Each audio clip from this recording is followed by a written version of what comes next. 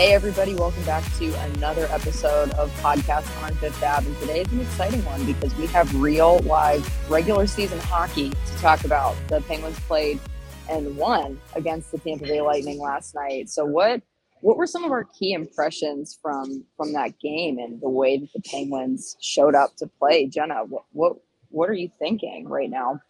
I mean, there were so many really good things from this team. It's hard to just kind of focus on one. I mean, the way they came out was a statement. I tweeted, this was a statement start to the season for this team because there already weren't a lot of expectations for this team coming in. Obviously, you have Malkin, you have Sidney Crosby, you have the core that they have, Chris Letang. You expect this team to do well, but I think a lot of people, especially after how they've exited the postseason the last couple of years, have looked at this team as, they're on a downward trend. They're without Malkin. They're without Crosby to start. A lot of people didn't expect anything. And then it's, you're coming into the defending Stanley Cup champs banner raising ceremony. Like, they're playing in front of a packed house for the first time in a while. You expected kind of Tampa to really take over. I even said, I kind of figured this game would be, 3-2 Tampa till the end. They'd net an empty netter. And boy, was I incredibly wrong. This was such a fun game to watch on so many levels. Not only in terms of the guys that stepped up when you really needed to. I tweeted, I'm like, if you had Danton Heinen and Brian Boyle scoring the first 2 goals of the NHL season on your bingo board, congratulations, good for you, because my God, that was impressive. And you can talk all day too about the forecheck, how they were limiting Tampa and Jarry's play. I mean, there's so many things to talk about here. There are a lot. Taylor, what were some of your takeaways? Yeah, I mean, going into that game, I think a lot of people expected, a slaughter based on, just the guys the Penguins were missing and, just complete total domination. And we saw that, just not the way that people expected. I mean, it was the other way around. I know, listening to Lightning head coach John Cooper talk after the game, he made it sound more like, they just weren't ready. The line he gave was something, it was like we could have played their farm team and we probably would have had the same result. Which isn't, saying anything good about Wilkes-Barre. They're just saying, they weren't that ready. But that's still underselling what Pittsburgh did. I mean, you look at, just the defensive game and how just tight they were. And it was a complete game all around. And I think they only had, one giveaway. And, one total giveaway. When do you see that? They were just very responsible, reliable. And like Jenna said, just contributions throughout the lineup. Some guys you wouldn't have predicted, and that's what they're going to need to get through this period until they're healthy. Yeah, and without the contribution and play of Sidney Crosby and Malkin specifically, they do need consistency throughout the lines, and they need that type of aggressive, annoying forecheck, like you mentioned, Jenna, and that was what was incredible. They came last night, and it was like they had already determined before the puck dropped, this is our game, and we're going to win it. I haven't seen them.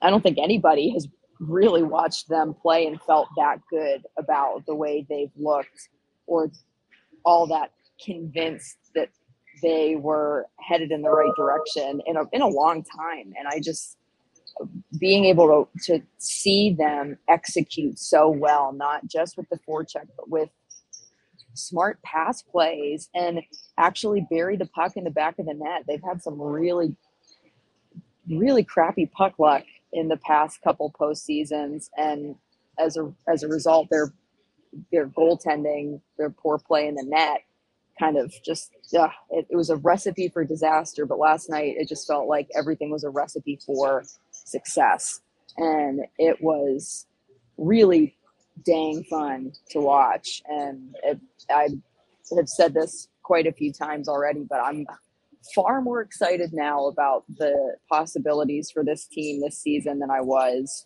24 hours ago. I like many people was not expecting a win last night, and they did it, and did it the right way. It was awesome. Yeah, I mean, there's really not a whole lot that you can complain about off of that game. If I had to pick, one thing, it would really just be I mean, so Tampa pulled their goalie with like a lot of time left for the extra attacker, and that was just chaos. That was craziness. I mean, the Penguins scored 3 empty net goals of their own, which alone, again, crazy. A team hasn't scored more than 2 in a single game since 1984. It's only happened 4 times total: 1970 Blackhawks, 1981 Oilers, and the 84 Red Wings. And it's different to go that long and the Penguins to do it. It's craziness. But then they also did allow 2 goals when Tampa had the extra attacker, which is not something you want to see. Again, I think we only saw them practice a kind of 6-on-5 or 5-on-6 situation once during all of training camp. It's not really something that's, a priority to start the season. And I don't think we ever really saw it a whole lot in the preseason. There just was a lot of opportunity. So they did say that was something that they focused on in film before Wednesday's practice. So that was something to take away from this. It's something they need to work on. But again, you're not going to run into too many situations where you have like over 6 minutes where you have to play with 6 forwards against 6 forwards. So, yeah, I mean, that would have been my one knock. But again, it's not that huge of an issue. And just kind of with that, too, the way that they were able to respond, because usually you'll see a team give 1 up, then give 2 up, and it's, a game. We had a game all of a sudden, it was 4-2, and then they went out and tallied that 5th goal, and it's like they continue to find that way, which isn't always the case from what we see from this team. And again, it's such a small sample size. I feel like I've been like trying to be like, all right, like we have to pump the brakes a little bit because it is just 1 game, but to just play the way that they did and kind of like you said, Taylor and Jordan, just to have a complete game in that way. I mean, that was a statement. That was really impressive. And also, I mean, Tristan Jarry looked really solid, like really solid, especially, I mean, the first goal, when you're watching it, the first goal that Tampa scored on the 6-on-5 was one of those you're like, okay, that wasn't his fault. I don't even think the second goal really was anything. It wasn't something he could have done really anything about. You like to have seen him made a little bit more of a play, but also it's, you're so handcuffed in those types of situations anyways. But he made those saves when he needed to. And again, this is a Tampa Bay offense that's incredibly potent. They score in flurries, they score fast, and they really can beat you with so many weapons that they have. And the Penguins and Jarry neutralize those weapons in an unbelievable way. Yeah, I mean, you can't really what this did for the morale of the team coming in. I mean, you can't ignore that. Dominic Simone talked after. He said it was an emotional win for them. And he said, it shows that we can play and keep up with teams like this, because it was outside noise kind of doubting, them coming into this with all the injured guys or not healthy guys coming into that game. It was over $30 million of their payroll, which that's insane. I did the math. It was like 34% of their total goals scored from last season, not in the game. Wow. Just from being injured or not healthy on the COVID list. So to have all those guys step up, we've seen it time and time again, because it seems like the Penguins go through this every year. Usually not this early and with not this many key guys out, but to come in, just get a win this big against the defending cup champions, spoil their banner night, and just a huge morale boost to start the season. And no matter what happens in the second half of this Florida road trip, it's already a win. The road trip. Oh my gosh. Yeah, seriously, the fact that they were able to snag a win in Tampa on banner raising night. And historically, teams don't always play the best on their own banner raising night. Like the record is somewhere around 500. I feel like I heard for the home team on opening night for the banner raising. But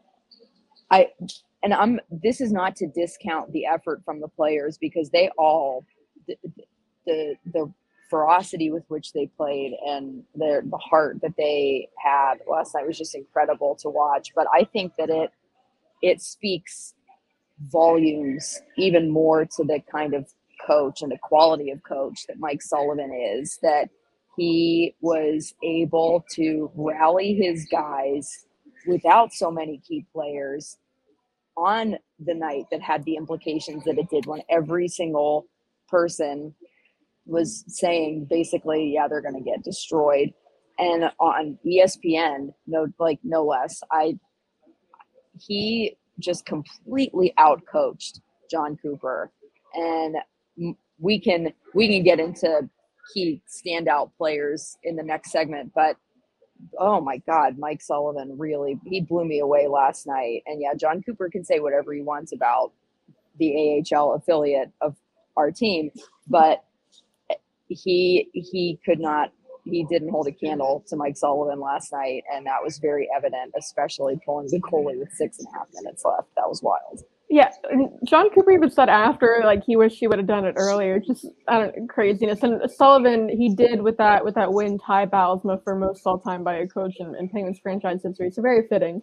Yeah, John Cooper said he wished he would have pulled the goalie earlier. Penguins management is not happy with that comment that he made about the farm team. I don't know if that's getting defensive about Wilkes-Barre. Like, no one talks about the kids that way. But No. they our were, guys. Yeah. Yeah, they didn't like that comment.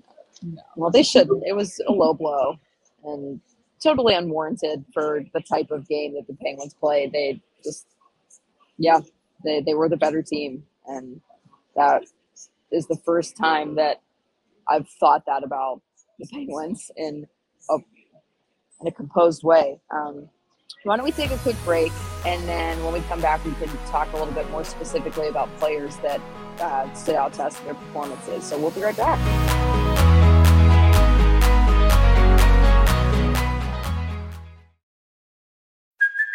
Hey, it's Kaylee Cuoco for Priceline. Ready to go to your happy place for a happy price? Well, why didn't you say so? Just download the Priceline app right now and save up to 60% on hotels. So whether it's Cousin Kevin's Kazoo Concert in Kansas City, go Kevin, or Becky's Bachelorette Bash in Bermuda, you never have to miss a trip ever again. So download the Priceline app today. Your savings are waiting. Go to your happy place for a happy price. Go to your happy price, Priceline.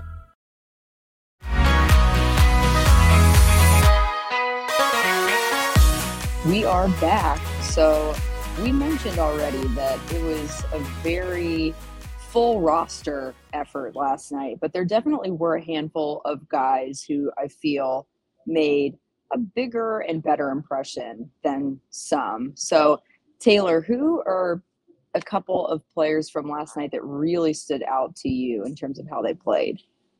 Honestly, the one who stood out the most, at least in the first period, and really just had a good game all game, isn't someone who showed up on the score sheet, but it was Mark Friedman.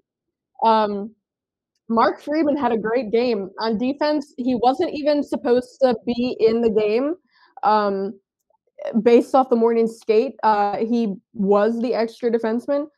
He only got into the lineup because Mike Matheson wasn't ready to go. They had told him before Tuesday's morning skate, to stay ready because they weren't sure about Mike Matheson. And then so he got in. He was playing on the left side. He is a natural righty. And just the aggressiveness with which he plays and the offense, the plays he's making offensively. I mean, he set up a 2-on-1 with Dominic Simone. Dominic Simone didn't score off of that one, but it was a great opportunity. And then there was also one in I think it was in the third period when the puck popped out to him in the slot, and he moved forward and joined the play and had a great scoring chance. And he said in situations like those, he thinks it helps being on his offside because as a righty on the left side, then his stick is always facing the middle and in the scoring lane rather than, on the boards. And he just had a great game. And, Matheson is probably also going to be out Thursday. He didn't practice Wednesday. They called up P.O. Joseph from Wilkes-Barre, who is a natural lefty, but I think P.O. is just going to be more so insurance because you can't – I couldn't argue taking out Friedman. And even his pairing with Ruhwedel, if you look at, the advanced stats after, as far as, shot attempts for and against, no pairing was more effective than the Friedman-Ruhwedel pairing, which I don't think anyone would have predicted going into this. A Friedman-Ruhwedel pairing would have had, the best day out of all the defensemen. So – those guys would be my under the radar standouts. Jenna, what about you?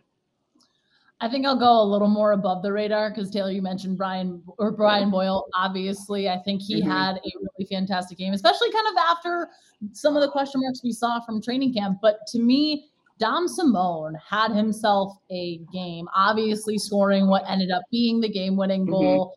But I just cannot get what he did in the first period, the pass that he had to Brock McGinn, who went in one-on-one against Vasilevsky, obviously didn't capitalize on it, but that play to me stood out to show this is what he can do. This is what I'm pretty sure that was him, right? As I'm going off on this, being like, yes, this is what he did.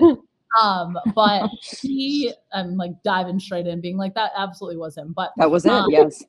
Yeah. It just, he looked really confident out there. He looked really comfortable out there. And he was a guy that I think a lot of people were saying needed to step up in a game like this. I mean, obviously you needed everybody to step up, but especially those secondary guys. And another one that I feel like we've talked about a lot the last couple of weeks here, Evan Rodriguez made some really solid plays. I think he had a similar situation where he had this like really nice move along the boards. I forget who he passed it to, who kind of had a wide open shot in front of the net. He was making plays out there. He was looking confident. He was really finding his footing, and it was impressive what he was able to do. He was one of those guys that you could see when he was on the ice, he made an impact, and not, that isn't entirely, he doesn't seem to sustain that a lot. So to see him do that yesterday, I think is a good building block for him as well. And of the three empty netters, I mean, as impressive as an empty netter can be, I mean, his was from like the complete opposite end of the ice. So that was just beautiful. Yeah, I mean, really it was an empty net goal, but it was a very good empty net goal from Evan Rodriguez. Right on target. My God. Yeah. Yeah. So my picks, I'll start with the obvious and then move a little bit further back. We already mentioned Tristan Jarry, but he needs to be talked about again. And it wasn't just that he played well. He looked mentally sharp, and that was something that was very hit or miss for him last year. He would look like a lost puppy sometimes in the crease, just like very shaky and like doubting his ability a lot, it looked like. And that was where we saw those really egregious mistakes, especially in the series against New York. But he did give up 2 goals. And Jenna, you said that they weren't really not much he could do there. And it's worth noting that they only scored those 2 goals with the extra attacker on the ice. So they could not score even strength on Tristan Jarry last night. And he just looked really in shape and his glove hand was tops. I just feel like he was playing with a confidence that he regained somewhere along the way in the off season. And that's super exciting.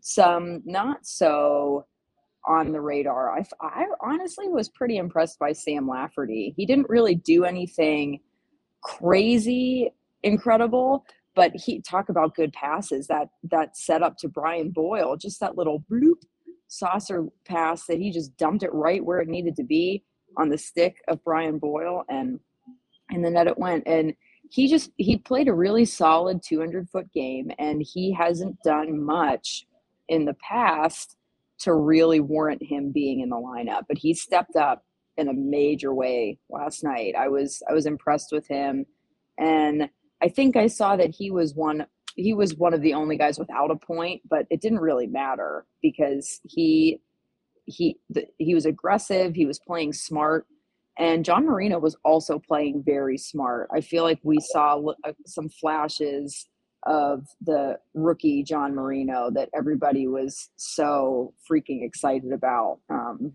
And I think having him on that middle pairing is just going to be, oh my gosh, our blue line right now is the talent and potential is through the roof. And I love John Marino, and it was nice to see a really good game out of him. So those would be my 3 there for the standouts. But yeah, Tristan Jarry above the rest. He played a really good game.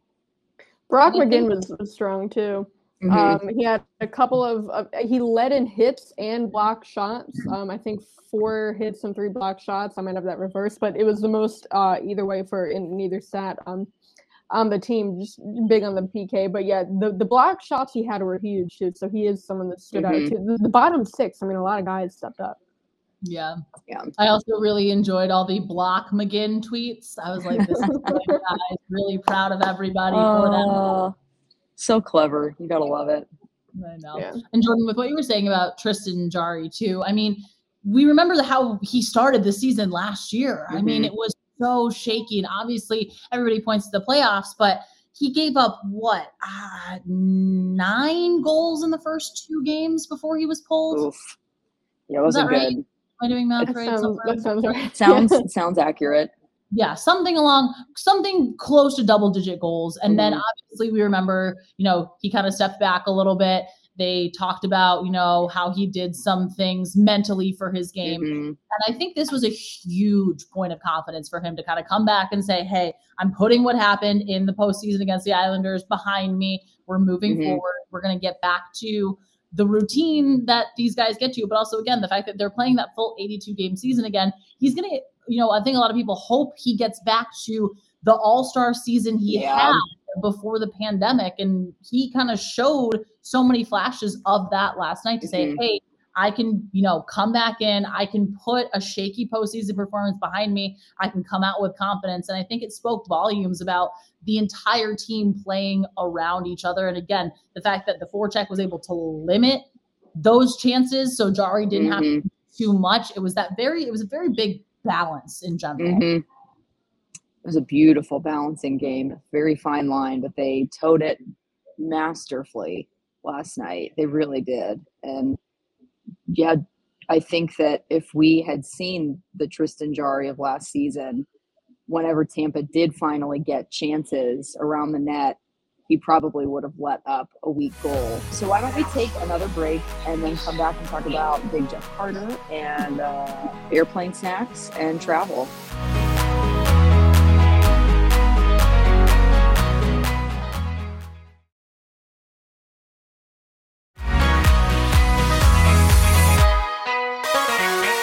Recording now. All right, we're back. So all signs are pointing to Jake Guentzel returning to the lineup tomorrow night. And coming off the heels of a really dominant performance, the question is, who do you take out of the lineup to put Jake back in? And then how are the lines going to start to take shape and hold with this new face? We're only 1 game in. I'm talking like we're having to restructure the entire foundation of the team. But it's still like coming off of a win like that. It's like, okay, so a lot of guys proved their worth. So Jenna, how do you see the lineup looking tomorrow night with the very imminent return of Jake Guentzel?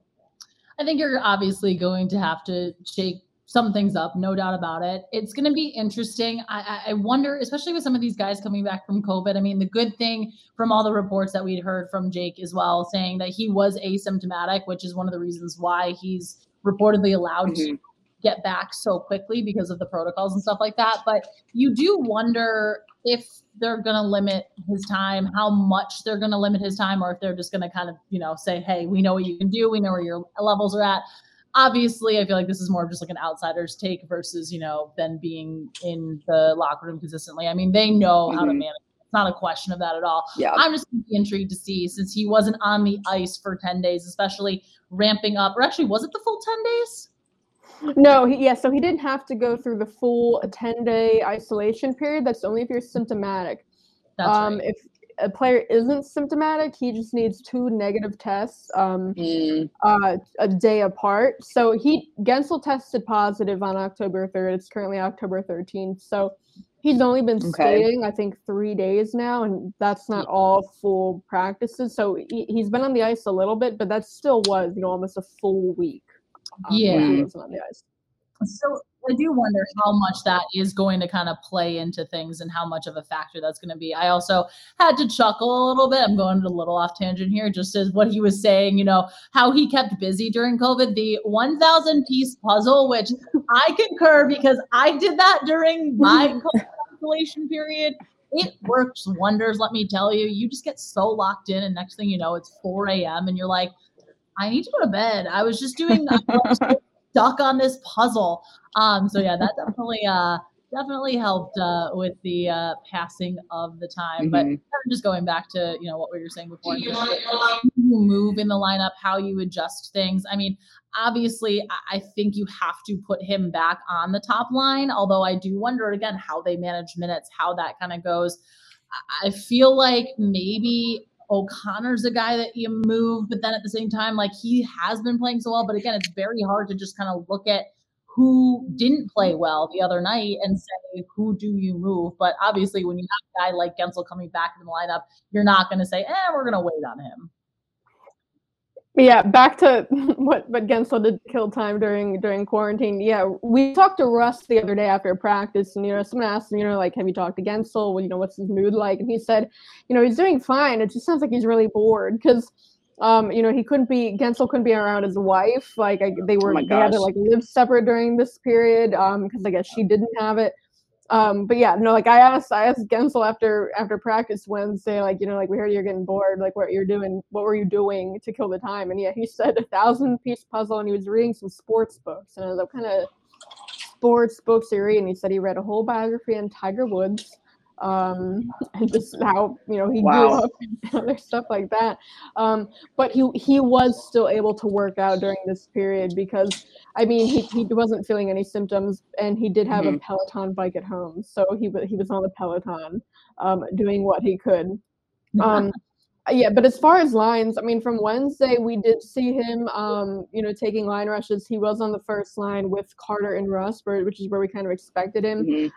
Danton Heinen was the guy that was there in the opener. Danton Heinen moved down to the third line with Blueger and McGinn, which is where we kind of saw Heinen during the preseason when everyone was healthy. And then Dominic Simone, who was on the third line, did get shifted down to the fourth line with Boyle and Lafferty. So O'Connor was the odd guy out. And when I tweeted the lines, a lot of people were kind of getting mad that it was O'Connor, the guy coming out. He's a young guy. And because going into this, based off of, the camps and preseasons everyone had, I think Lafferty would have been, the weak link of that line who we would have expected to come out. But, I mean, watching Lafferty in the preseason game and, like the pass he made to Boyle, I don't know how you could, take him out of the lineup after that. So it looks like, that's how the lines are going to shake out. And then the fourth line is going to be, Lafferty and Simone on Boyle's wings. Yeah, all signs are pointing towards Guentzel plays Thursday just because he was taking those line rushes. O'Connor didn't participate in a single line rush. And then when they moved on to the power play, Guentzel was on the top unit and for the entire duration of the special teams work. And that's usually the one thing that tells you that a guy is going to come back. I did ask Sullivan if he's going to be available, and he didn't give a real answer. Which again, not that surprising. But yeah, Guentzel looks like he's going back on the top power play unit. Then Zucker was moved down to the second unit. So, yeah, not a ton of changes. And again, it's going to be interesting to see how those play out because the lineup without Guentzel did so well. They did, and what you really kind of have to take into consideration is whoever they do take out of the lineup is going to be it's going to be unfortunate that they're removed, but at the same time, a player of Guentzel's caliber, you're getting, you could replace anybody in the lineup with him and you would be upgrading because he's just that kind of player. So it's only exciting that he's coming back, and I'm really hopeful that he's able to play tomorrow night. Yeah, and again, O'Connor, he did have a good camp too, and he's someone that is young, and if they do want to send him down and get him some playing time in Wilkes-Barre, Wilkes-Barre opens the season Saturday. He can come back up. I think we're still going to see O'Connor again. I think this doesn't mean that O'Connor is gone. But I mean, for now, it just looks like I don't think Lafferty's a guy we're going to be seeing for the full season either, just based off of the sample size we do have of his. He does have some deficiencies, and I think, the first time he takes a bad penalty or two in a game, I think, he's coming out. O'Connor's going back in if there's an opening for O'Connor. Yeah. So, it's going to be a fluid situation. Mm-hmm. Yeah, but outside of that, there was some other movement with the Penguins in that Jeff Carter was really hauling tons and tons and tons of Welch's fruit snacks. And I saw, Taylor, that you were trying to get him a sponsorship of some kind with Welch's. Have they gotten back to you on that yet?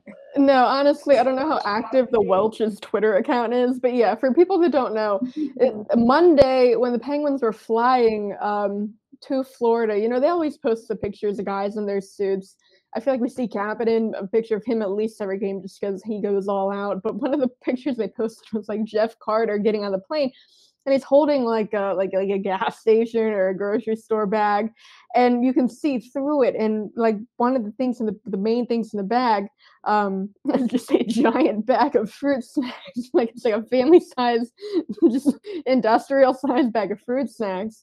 So I tweeted, like I zoomed in on it, and I quote tweeted it with that, and I was like, that's not a fruit snacks. And his wife quote tweeted it too. She actually tagged Welch's first, but she said like, this is my favorite tweet. So I think she's trying to get the sponsorship deal, but I don't know. But then he scored. He didn't score, but he set up the Heinen goal in Tuesday, and he was the number one star. So I did at Welch, and I was like, this guy eats a ton of fruit snacks, and then goes out and gets number one star. I think you should be calling him. But no, then I did. Walking out of the interview room, we didn't talk to Carter as like a scrum on Tuesday, but as we were walking into the media room, we kind of crossed paths, and I saw him, and like I was talking to him for a little bit, and I was like, did you get all those fruit snacks on the plane? And he's like, yeah, within the first 5 minutes, I ate that whole bag. And again, if you look at the bag of fruit snacks in question, massive bag of fruit snacks. Can't believe we're talking about the fruit snacks. When that first came out, someone tweeted at me and was like, are you guys going to be talking about the fruit snacks on the podcast? And it's like, why are we talking about the fruit snacks on the podcast? But the legend grows. So they had to come up. But oh my God, yeah. I think did you tweet at Welch's Fruit Snacks? Because they have their own account, and in doing some quick research here, Joe Mixon from the Bengals was tweeting at them, and they're going to send them his way because he wants to, quote, flood his car and house in fruit snacks. All right, we're making this happen. It's a new I think we campaign. need to get Welch's Fruit Snacks on the train because I think this is like a match made in heaven. Oh my gosh, you're absolutely right. No, Seriously. I added the Welch's account. So what, the jelly people are seeing this? It's all the same people. Apparently, yeah. Like, we need to get a little more specific, though. The Although fruit snacks people need to know. They did do the red God. flag tweet. I've never had Welch's Fruit Snacks. So we're breaking God. into that as well. Honestly, I haven't had real Love fruit it. snacks in forever, but I do eat melatonin gummies at night. Like they are fruit snacks, and I'm just like, Yep. I'm gone. Yep. Get All your my vitamins are gummies. Yep. Mhm. Yep. Yeah. It's adulting, everybody. You think it's like you have to take these pills. No. We go back to Make it childhood. fun. and get fruit snacks. Make it fun. Yeah. There's Yeah. no reason it should be boring and you should choke on a pill When I- for the sake of being healthy. No. When I tweeted like the picture of Carter and the fruit snacks, like there were a couple of replies like they're like, this is a peak dad move, and I was like, is it a peak dad move to eat that many fruit snacks yourself, or like what is the dad move that like he's bringing them along, and it's like, I don't know, when the young guys on the team start acting up, he passes out the fruit snacks, like when John Marino I don't know, the card game or the video game or whatever they do starts getting too loud, then like he passes out the fruit snacks. But I don't gosh. know, would love to know what goes down on the plane with the fruit snacks. But Word. I guess Does he that's- share, are like the berries his favorite? What about the cherries? Like, I think this is information people need to know. Yeah. We need to find out. I mean, So, whenever we get these kind of like boarding the plane shots now from the team, I'm going to be looking like, okay, Mhm. does Jeff Carter have his fruit snacks? What kind of game is it going to be? Because yeah. that's the fuel. Yeah. Also, just one little aside, we didn't talk about his play that set up the first goal.